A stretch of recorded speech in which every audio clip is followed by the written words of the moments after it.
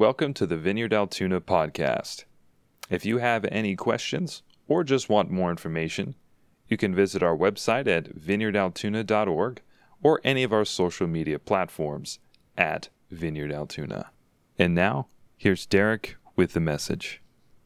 We're going to start talking about Jesus, okay? Cool. I want you to think for just a minute, okay? I want you to sort of envision for a minute that you are gifted by God. That you are gifted by God to open the Bible and to read the words out of the Bible and to explain them to people so that they make sense. And that you are gifted by God to explain those things in such a way that people come to faith. People who had no faith in Jesus, they come to faith. And people who did have faith in Jesus, their faith grows because of your explanation of the Scriptures. That you were faithful in teaching the Bible. Imagine for a minute that people got saved because you were preaching the Word of God. Can you imagine that? I know some of you are like, I'm not a public speaker. What are you talking about? But just pretend, right? Just pretend. And that over a period of time, people grew in understanding of Scripture, and your character, no matter what your character is today, just imagine that your character was above reproach. Like there's no way anybody could discredit your teaching based on your character where they could point and say, yeah, but your life doesn't look like that. Can you imagine that? That you could stand up and communicate God's word clearly, and very clearly you were gifted. And those of you who would know, we might call that calling, wouldn't we?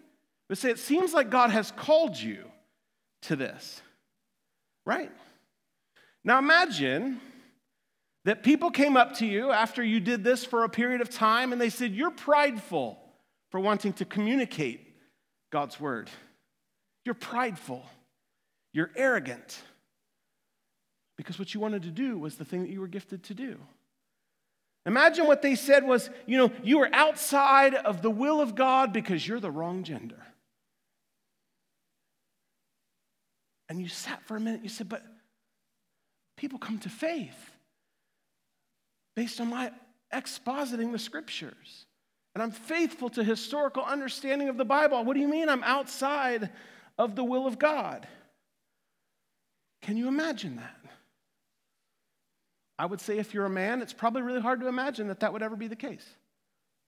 If you're like me, I've never been in a room where somebody said, hey, you're a dude, you're outside the will of God because you want to talk about Jesus to people and preach the Bible to people. Nobody has ever said that to me. Nobody has ever discounted me because I was a man. It's never happened once. They've discounted me for other reasons, but never because I'm a man. And so I would imagine that for many of you who are men, you would say, well, this experience that you're describing is nonsense. I can't even conceive of that possibility. If you're a minority, you know that experience of having to sort of tread around the elephants in the room, wondering if people are going to accept me just because of who I am. But half of the population, more than half of the population, the women in the room would say, maybe I'm not a preacher, but I know that experience. That experience has been perpetuated on me in churches all my life, right? And many of you women would say, I know that experience of being discounted in the church because I'm a woman. You know that experience.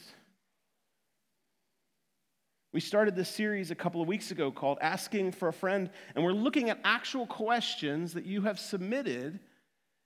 And a few weeks ago, we started with, how can I know God is real? Last week, we talked about, is God male? And today, we're going to look at this question. What's a woman's role in the kingdom? What's a woman's role in the kingdom of God? Let's pray, and then we're going to look at Scripture. Would you pray with me? And so, Jesus, I thank you that you've come so close. God, that you've gifted us, that you've empowered us, that you've given us your scriptures, and that your heart, Lord, is to draw every person to yourself. So I pray, God, that you today would stir gifts of faith in people. I pray today, God, that we would be able to see your truth clearly. And I pray today, God, that there would be things broken off that have been carried for years. Would you set people free today? In Jesus' name, amen. Amen. So I want to take you on a journey. You ready? Just true confession, my preference is to take one passage out of this and explain it all the way to the bottom. And these questions that you all have asked, man, they're challenging me big time. So just want you to know, real talk, I'm like trying to figure out this different way of preaching. But I want to take you on a journey as we consider this question. And the journey that I want to take you on is from cover to cover in the Bible. Trust me, I'm not going to read it all. You should do that on your own time.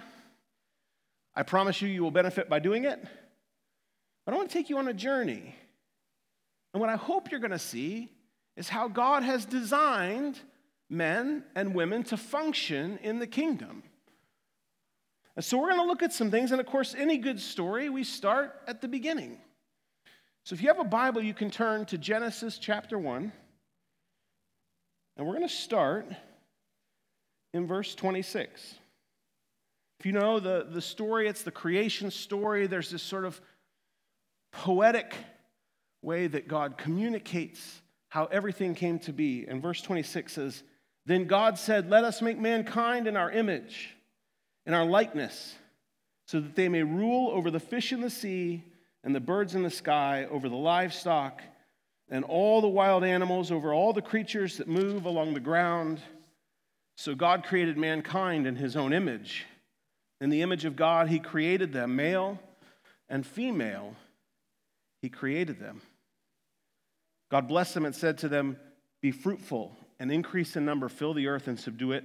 Rule over the fish in the sea and the birds in the sky and over every living creature that moves on the ground.'" Like I said last week, when God created humanity to be his image bearers in the world, he said it wasn't enough to have men.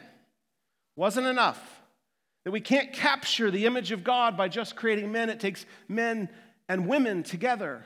That there's something significant about both men and women. And in Genesis 1 here, what we find is that the command that God gives to humanity is to team rule. Did you see that? It's to co-rule. He says, rule over the fish in the sea and the birds in the sky. He didn't say men rule over the fish in the sea and the birds in the sky and women hang out and look pretty. It's not what he said. He said both of you, team rule. The first biblical revelation of how men and women interact, the way God created it, was co-ruling, was team ruling. There's no hierarchy in that statement. It's a team rule. But then we get to the next chapter, right? Genesis chapter 2. If you're following along, it's probably the next page. Verse 18, "The Lord God said, 'It's not good for man to be alone. I'll make a helper suitable for him.' Now the Lord God had formed out of the ground all the wild animals and all the birds in the sky. He brought them to the man to see what he would name them. And whatever the man called each living creature, that was its name. So the man gave names to all the livestock and the birds in the sky and the wild animals. But for Adam, no suitable helper was found." Genesis 2 is a different perspective about how humanity was created, right? It's a picture that man was created first, but like God said at the beginning, it takes more than just man to reflect my image. He said it's not good for a man to be alone. He has to have a helper. And some of you would say, aha, the woman has the helper. See, Derek, you're wrong. That means she's subservient to him. It's not co-rule. You're crazy. But this is not true for at least two reasons. Number one, God already said that men and women co-lead. God already said it's co-rule. Number two is the Hebrew word here translated as helper is ezer. The same word that's used throughout the Old Testament to describe how God relates to Israel. And how many of you are comfortable with God just being subservient to the nation of Israel? I mean, we're in America, right? Don't we generally think about God sort of being subservient to who we are? Isn't that sort of the posture that we take? No, not us. We wouldn't be comfortable with that, would we? Because that's not the design. God helps Israel in the same way that woman helps man. That's what's happening here. The reason that we end up making this twisted interpretation comes in the very next chapter, chapter 3. Those of you who know your Bible real well, chapter 3 is called the fall, right? And it's the place where sin enters the world. And when sin enters the world, this co-ruling thing happens and it gets fractured. This team rule gets broken. Look at verse 16. Verse 16 says, "To the woman he said, I will make your pains in childbearing very severe. With painful labor you will give birth to children. Your desire will be for your husband, and he will rule over you." Now what does it mean when it says your desire will be for your husband and he will rule over you? Could mean a lot of things, right? What does it mean for your desire to be for your husband? That word is only used 2 other times in the whole Old Testament, desire. One is in Song of Songs, and if you know that, it's like biblical, it's graphic, right? Almost, Nate. Almost said it. Right? It's fairly graphic, and it's sexual in nature, right? That's one place where it's used. But the closer place that word gets used is in Genesis 4, where God tells Cain, hey, sin desires to master you, but you must master it. And this word for desire is saying mastering over one another. So here's what this means. What God says is that since sin has entered the world, no longer are you going to team rule over all creation. You're going to try to team rule over each other. You're going to try to take power over each other, and you're going to be in constant battle with one another. And what God says is, woman, because you're generally physically a little bit weaker, the man is going to win most of the time. That's how the whole world works, right? Outside of this body, outside of the church, that's how the whole world works, right? The strong win. So it always works. It's why people end up enslaved and dominated. It's because the strong win, and that's the way that the world outside here works. And God says, because sin has entered the world, that's what's going to happen to you.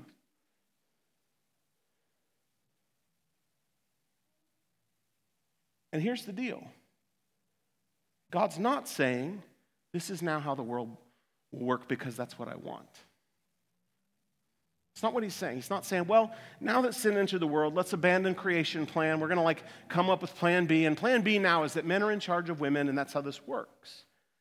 And you say, well, Derek, how can you know? How can you be so sure that that's the way it works? You see, if God were changing in Genesis 3 how things were supposed to function, when women got over the top of men, God would tear it down. It would be thought of as a bad thing. God would certainly not let that happen, but that's not what happens. God blesses women in the Old Testament to be prophets. Miriam co-leads with Moses for a while, till they end up after each other. Deborah is a prophet over the nation of Israel. Huldah in 2 Kings 22. We don't have a lot of examples of women leading in high roles, but it's like I said, generally speaking, it's because the man is physically more powerful and they dominate the women. That's the way it works. But God's not opposed to women being co-leaders or in charge of things. What I want you to understand here is that relationships where one person dominates the other is not the biblical ideal. That's not the way God created the world. It's the way it works when sin gets in. Do you see that? Because if you miss that, it becomes really hard to think about family relationships. It gets really hard to think about the way things are supposed to work in the church. A lot of this dialogue, when you think about the way that this conversation happens in the church, we abandon the idea that God created it to be team rule, and we just say, well, here's a verse that says that women are supposed to be subservient to men. And we cherry pick things and we don't think about it in the context of the whole of narrative of Scripture. What I need you to understand is that one person being over another is consequence of sin. It's not the original design. If Mark were in here, I would say, it's a bug, it's not a feature. That's not how this is supposed to work. People over other people is not how it's supposed to work. It's supposed to be team rule. So then, how do we as followers of Jesus move forward? If that's the case, what does it mean to follow Jesus? See, when Jesus came, if you've ever read the book of John, and you get at the very beginning of John chapter 1, if you've ever read that, you go, this sounds a lot like Genesis 1. It says, in the beginning. And what John is saying, new creation has begun in Jesus. And what John is saying is that in Jesus, all things are being made new. That in Jesus, God is putting things back the way they were intended to be. I think you could see the connection.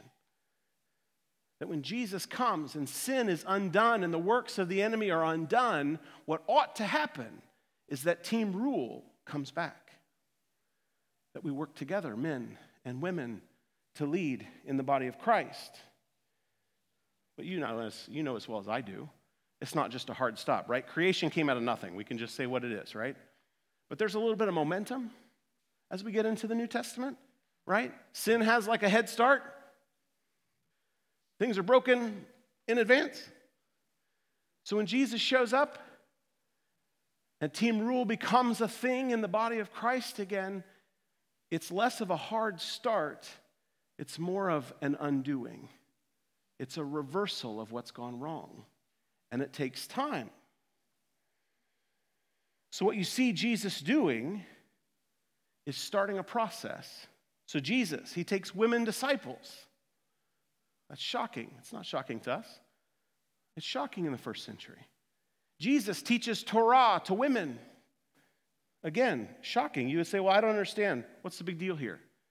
I want you to understand the posture toward women in the first century. It's just pessimistic at best and downright evil at worst. I'm going to give you some examples. You ready for this? I told them to put these on a slide because they're just more stark when you see them.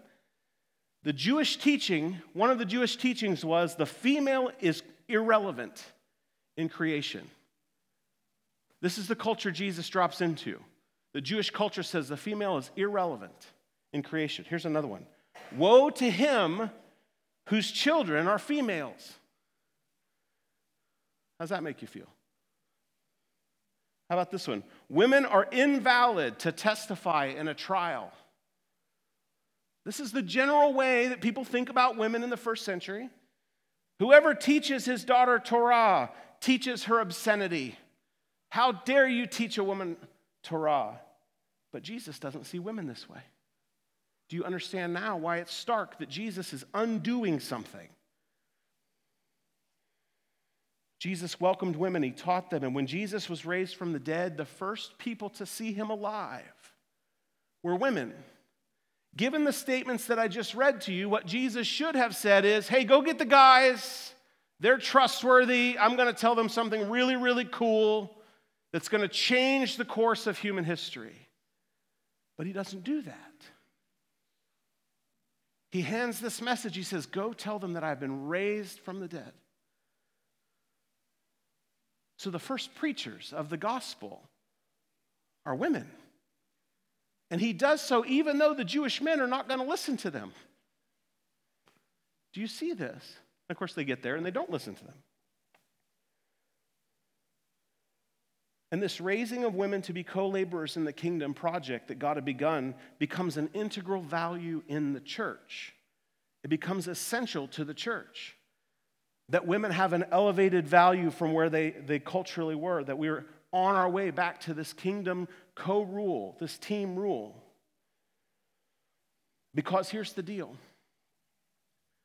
This body, the church, is a body of people who live now in light of the ultimate reality. We've talked about this before. We live now as if the end has come. because for us it has. So we know that team rule is the way this is going, and we begin to live into that now. And so you would see this show up. So what you see all over Acts is women are welcomed and invited into co-leadership in the church as a demonstration of this team rule. And what you see in the New Testament is women are operating in all leadership roles of the church. They're apostles, they're prophets, they're evangelists, they're shepherds, they're teachers. Over and over and over, women hold all of these roles. They're allowed to have all of these roles. And then I want to read you a little bit of list, because I didn't want to bury you all in Scripture. But you have a woman named Priscilla who teaches alongside Paul and then co-leads a church. You have the 4 daughters of Philip the evangelist who are prophets. The letter to the Romans, arguably the most influential piece of theological writing in the New Testament, is put in the hands of a deaconess named Phoebe, who takes the letter to the church in Rome, and custom would say that she reads the letter and explains what it means, what Paul was saying, to the church in Rome. So the first person to ever preach and exposit the letter to the Romans is a woman. In his letter at the end of the letter to the Romans, Paul writes a greeting to a whole bunch of people, both men and women, who occupy different roles in the church. One of the people Paul greets is a woman named Junia, who he says is outstanding among the apostles, that women are apostles. In his letter to the Philippians, Paul addresses 2 women, Euodia and Syntyche, who he refers to as people who contend for the gospel alongside him. Do you see where this is going? I'm going to keep reading some more. Are we having fun with this? I have more. There's a point behind all of this, I promise. 1 Corinthians, Paul writes and assumes that women will be leading in the church. They will be prophesying in the church. It's an assumption in 1 Corinthians. In Galatians, Paul writes that famous phrase that there's now no longer the division between male and female, that we don't set women aside, that this thing of team rule is now beginning again. And in Ephesians, Paul writes to address the way Christian marriages should work, and in the surrounding culture, for those of you who know, in the surrounding culture in the first century, women were expected to be completely faithful and subordinate to men.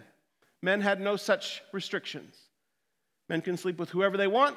They don't have to treat their wives kindly at all. And Paul says this.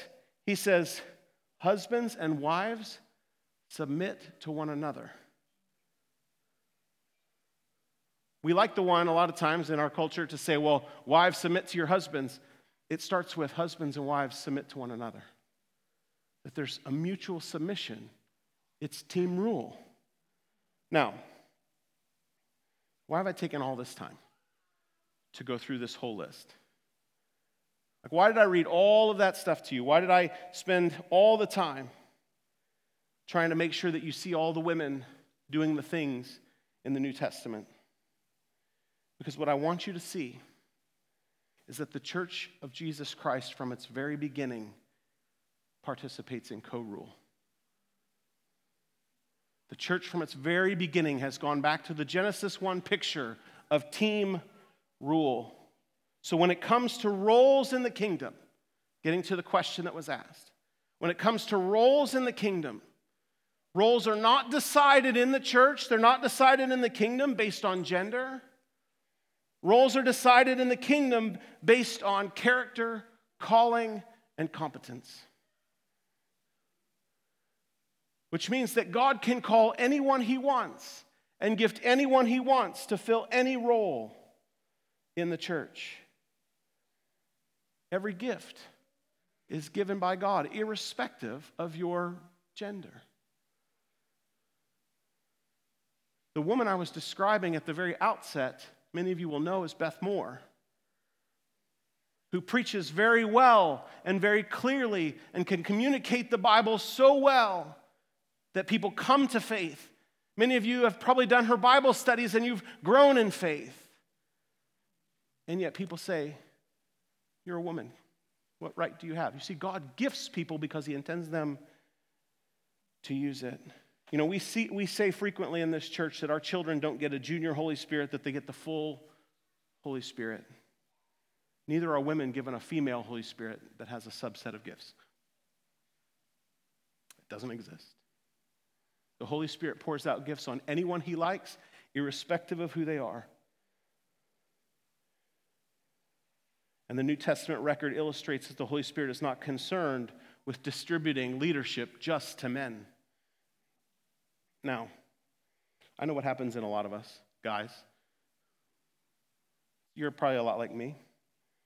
As I say this, something happens inside of many of us, doesn't it? Something stirs up. Anxiety stirs up inside us. Insecurity stirs up inside us. If you start saying this and you start letting women do a lot of things, they're going to take over. They're going to run us over.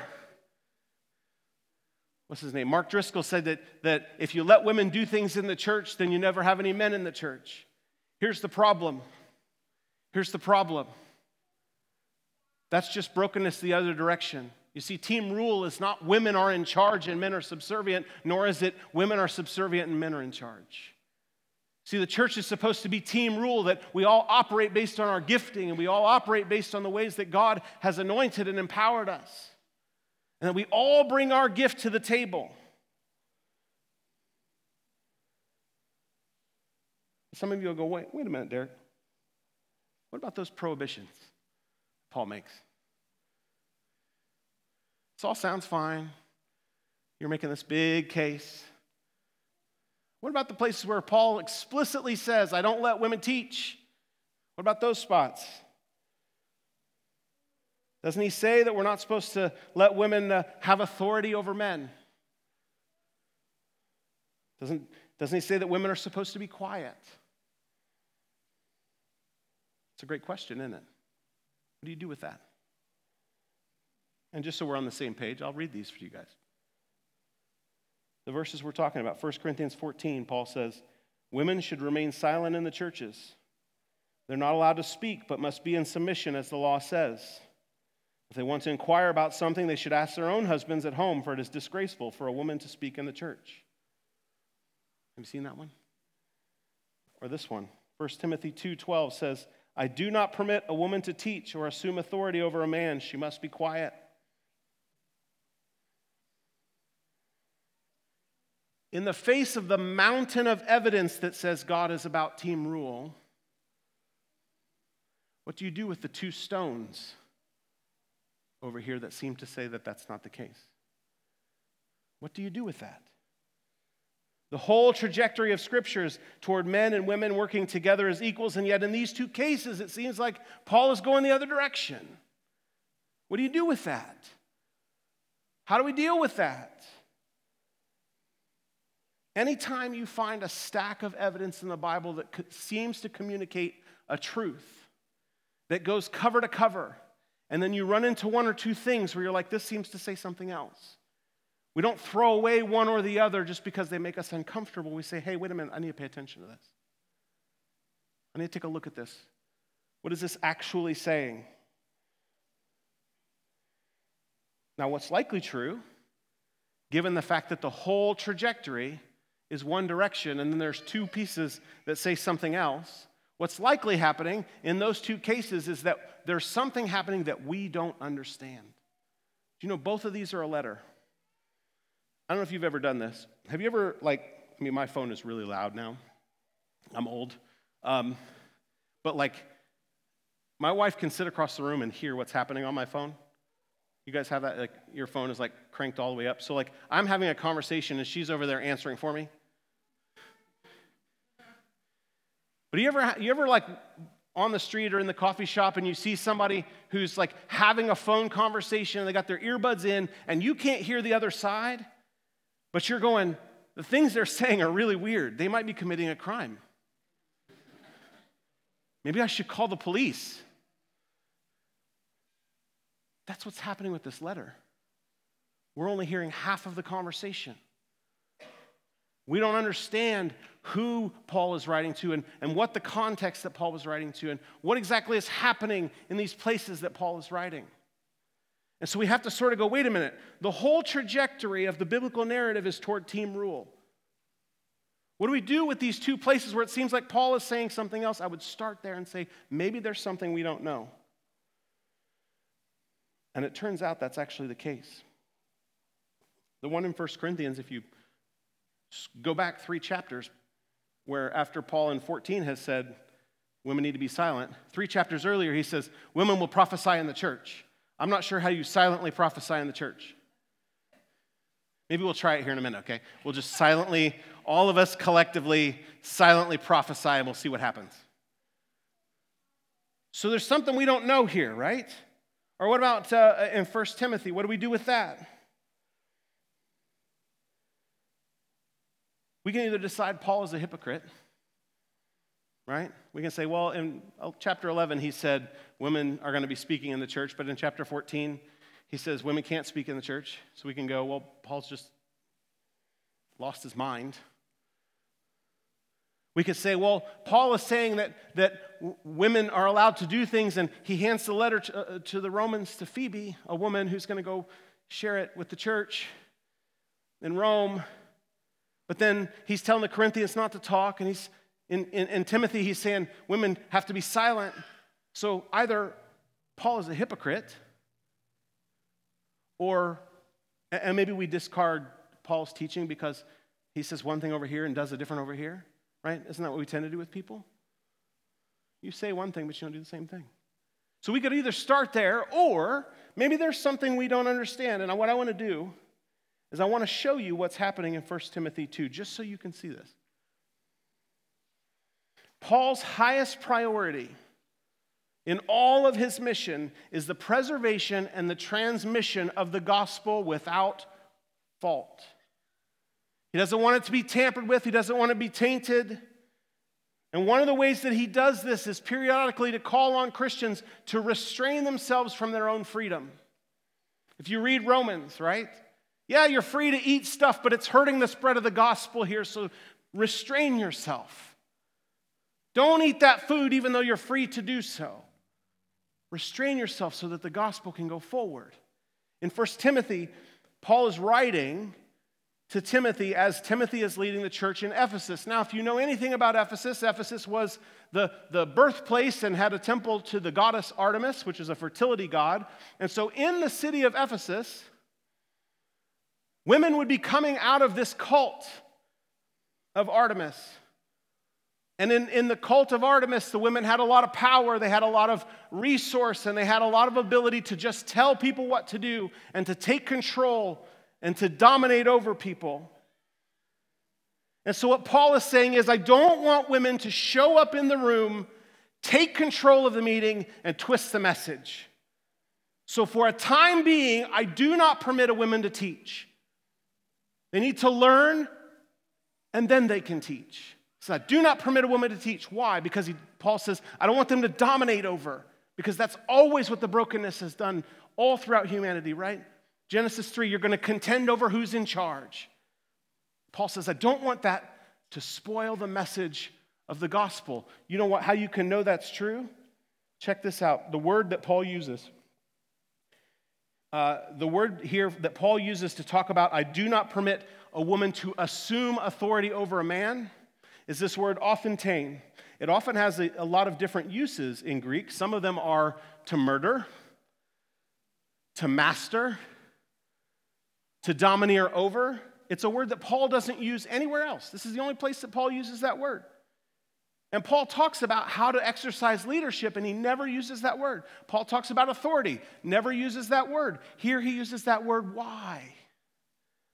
Because Paul's concern is that the gospel will get twisted by women coming out of the cult of Artemis who would domineer over the men and take control and change the message. And Paul says, I don't want you to do that.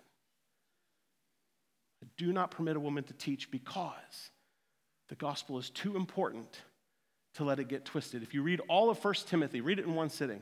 What you'll discover if you read 1 Timothy in one sitting is that the whole thrust of the letter is about combating false teaching. And if you understand the context, you understand that Paul's not saying, hey, I don't permit women ever, anywhere to teach or have any authority over men. Paul's saying, in this situation, women need to restrain themselves so that the gospel doesn't get twisted. With that said, here's the thing, what I want to finish with. There's solid, clear biblical evidence that God's desire is that the church would demonstrate team rule in the world. That's the trajectory of the whole thing. That new creation is going back to the wholeness that God put into creation at the beginning.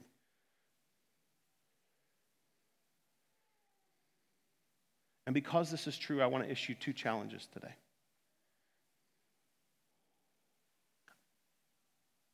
I think this is really important.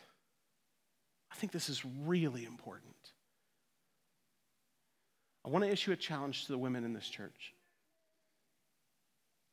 If God has called you and gifted you in a way, you need to occupy the space God has carved out for you. I think culture has taught you that the way forward is to shrink back and make yourself small, make yourself fit into the spaces that people will allow you to fit in. But this church and the church as a whole and the world around us needs to see a woman who is called and gifted and empowered by God to occupy the space that He's made for you. We need you. We don't need you to domineer over us. We need you to take your place. We need you to stop being small and take the place that God has carved out for you. Because we all lose. We all lose if you don't do the thing God has called you to do. We all lose. I need you to step out and take your space. The second challenge I want to issue is to the men. I'm one of us.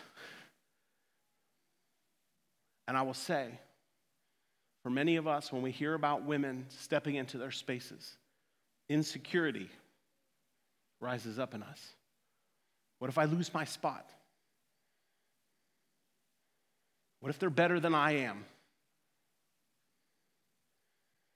And so for a long time, we try to keep women out of the spaces. Maybe not deliberately,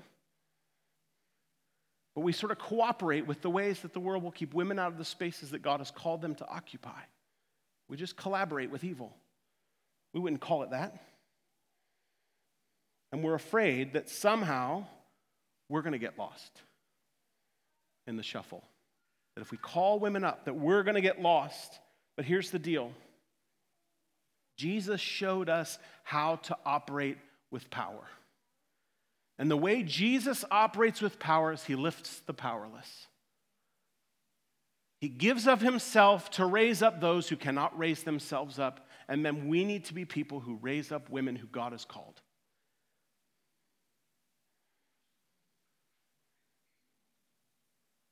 I mean it. I need us to hear it. That we would be people, when we see a woman who is called and gifted, we get out of the way and we trust that God has a purpose for that. My challenge to you is that we would use the power that we have to lift the weak. Listen, the body of Christ needs this. It needs everybody to play their role. And then we've had a power for a long, long time, and we need to use it to lift up those who are powerless. And if that makes you uncomfortable, if that makes the insecurities and anxieties stir up in you, I need you to be courageous enough to take steps like Emotionally Focused, where you begin to understand the broken ways you relate to people because of your emotional stuff. This thing called the body of Christ is designed to be way more powerful than we have allowed it to be. And the time is now that that stops. That's my challenge. All of us. That we would be a people who are empowered to transform the spaces we inhabit by the power of the gospel, because it's so good. It's so good. Thank you again for choosing the Vineyard Altoona podcast. We're so excited to see how God will release His kingdom in and through you today for the glory of Jesus Christ. With this, be blessed, and we'll see you next time.